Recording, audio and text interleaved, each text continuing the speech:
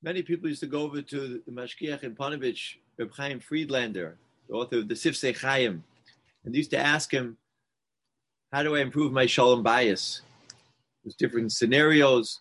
One young man came in and said that my wife doesn't like the table cluttered. There's different svarim that I leave there, and she wants me to put them away. Even though I'm just going out for a few minutes, I'm going to have to take them out again. And another younger man said, on the other hand, my wife always wants the house sparkle and clean. And it's like, I don't know, it's not a museum here. I don't know why it has to be so sparkle and clean. And different types of questions would come into him. One person would come in and say, my wife wants to buy a couch, and she's asking me about this color and that color, and I don't really care. And I'm not really giving her the time of day. What should I do?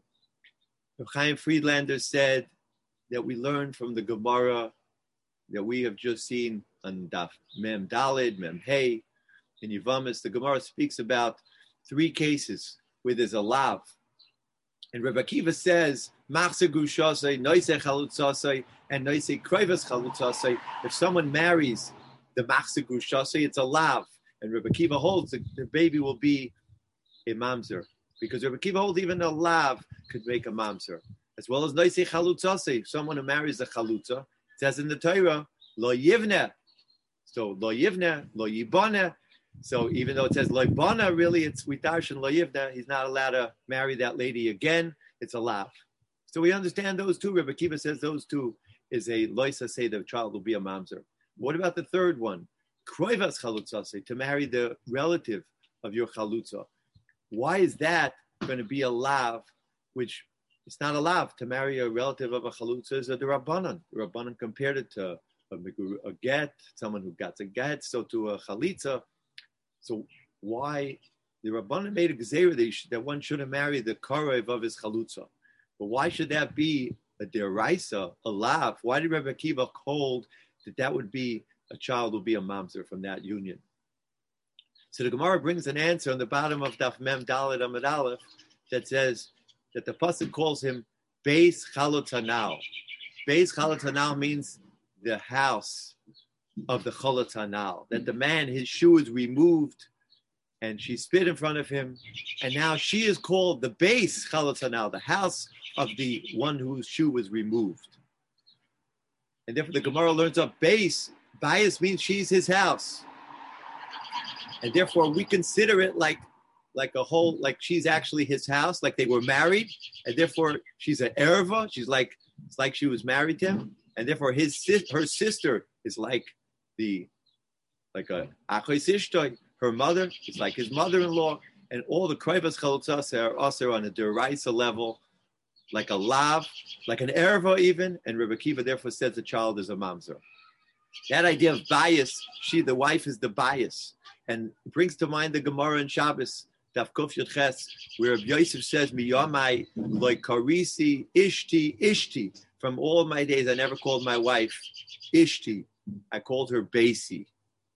So Friedlander says, what does that mean? You called your wife your house.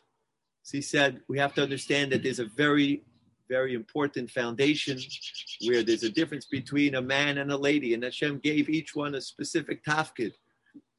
And for the lady, Hashem wanted that she should run the house and make sure the house is running smoothly and everything should be perfect to bring up a whole mishpacha. So Hashem put it into her internal makeup that she feels a sipuk. She feels satisfaction when the house is made up beautifully, when she can take care of the house and it looks clean and neat. Hashem gave her that she feels good. So he therefore says, that's what we say about Mitzrayim. Mitzias Mitzrayim. V'avidu es Yisrael b'nei Yisrael b'farach. Pari made the Yidden work b'farach. B'farach means with hard work. But what does that mean? The Medrash, the Gemara and Saita says that he put the men's job on the ladies and the ladies' job on the men. So he says, I understand it. You say you put the ladies' job, the men have to do the ladies' job. That's a hard thing. To make the ladies do the hard back-breaking labor, that's taka befarach. That is very hard. But what does that mean that it was befarach to make the men do the ladies' job?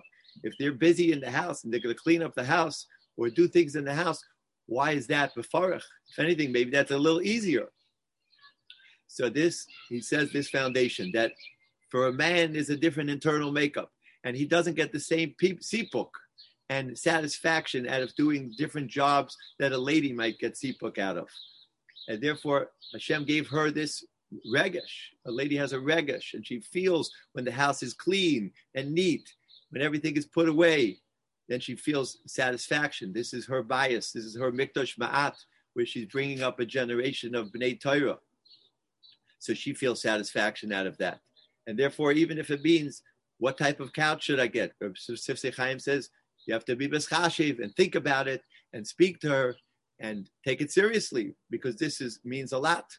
Or to take away your svarim off the table, to clean up a little, even though it might look a little clean to you. But he says for a lady, Hashem gave her that sense. She wants it to be beautiful. This is her mikdash ma'at, and she has a regesh. She has a feeling to appreciate these things more than a man. So you have to be mischashiv, because or else we're going the wrong way. We won't meet each other. The man and the wife, each one is claiming, she says, I want it to be clean. He says it's clean, and they won't even see eye to eye, and there'll be shalom bias.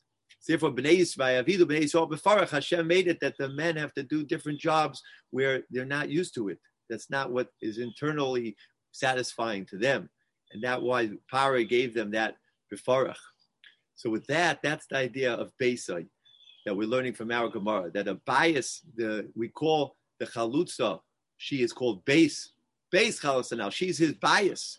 So we always have to look to see the idea that what is internally makeup from a lady, what's a man, and try to work with each other, which is the strengths and what Hashem gave us. And we have to be mischashiv with each person, think about what they want, what is their needs, what Hashem made up, their makeup. And with that, there will be beautiful shalom bayis. Have a great daf.